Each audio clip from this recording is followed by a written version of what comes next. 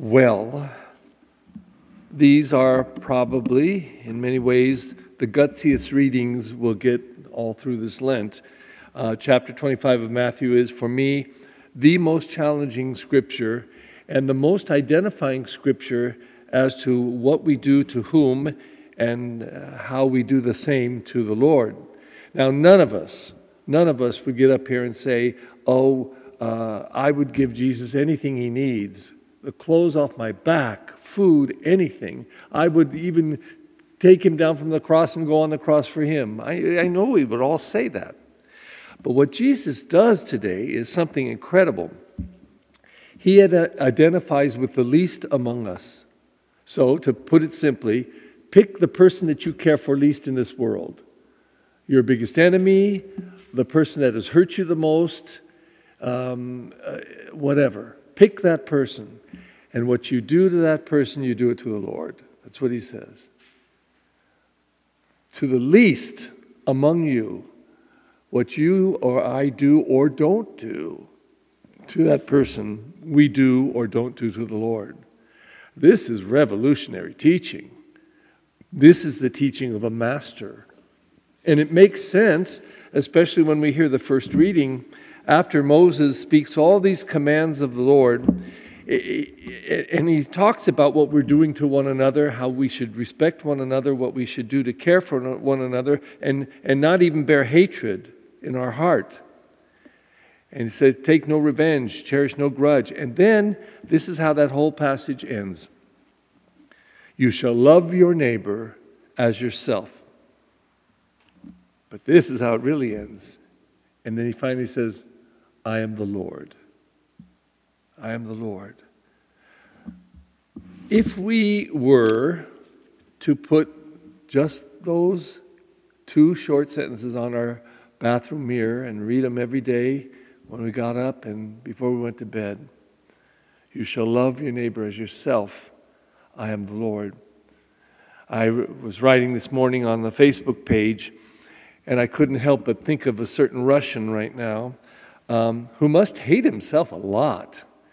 I mean, if he were to believe these words of the Lord, driving people out of their own land and homes and blowing them up and killing people and trying to take over a nation and subjugate everybody to your rule and be just a despot before all. He must hate himself because the projection that we do to others, they say in psychology, we project the ugliness in ourselves, the worst part of ourselves. So if we are criticizing a person for being stingy, it's probably because we're stingy. And if we are saying hateful words about another person, it's probably because we're hate-filled. And the psychologists say, take a good look at what we say and what we do, and what we blame on others. So this is all said in the best spirit.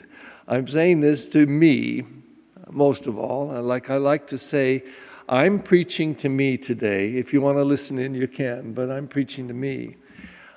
I find this challenging, but I also find it redeeming. Imagine if today, if I should find some anger in my heart for somebody or get all peeved at somebody, that I were to turn it over to God and say, Lord, forgive me. Who am I to hate? Who am I to hold a grudge? Who am I to think like this? Give me your peace. Help me to forgive. Imagine how redeeming that is if all day long, every time our feelings take us somewhere cruddy, we are able to let go of them and find some life. So today, just notice and just remember that our God, Jesus the Lord, the Christ, the Messiah, the Anointed One, is giving us some instruction. And not only would he echo the words as he did in the Great Commandments, love God with all your heart, mind, soul, and strength, and love your neighbor as yourself. Not only would Jesus the Christ say that because he did, he says something more, at least in Matthew.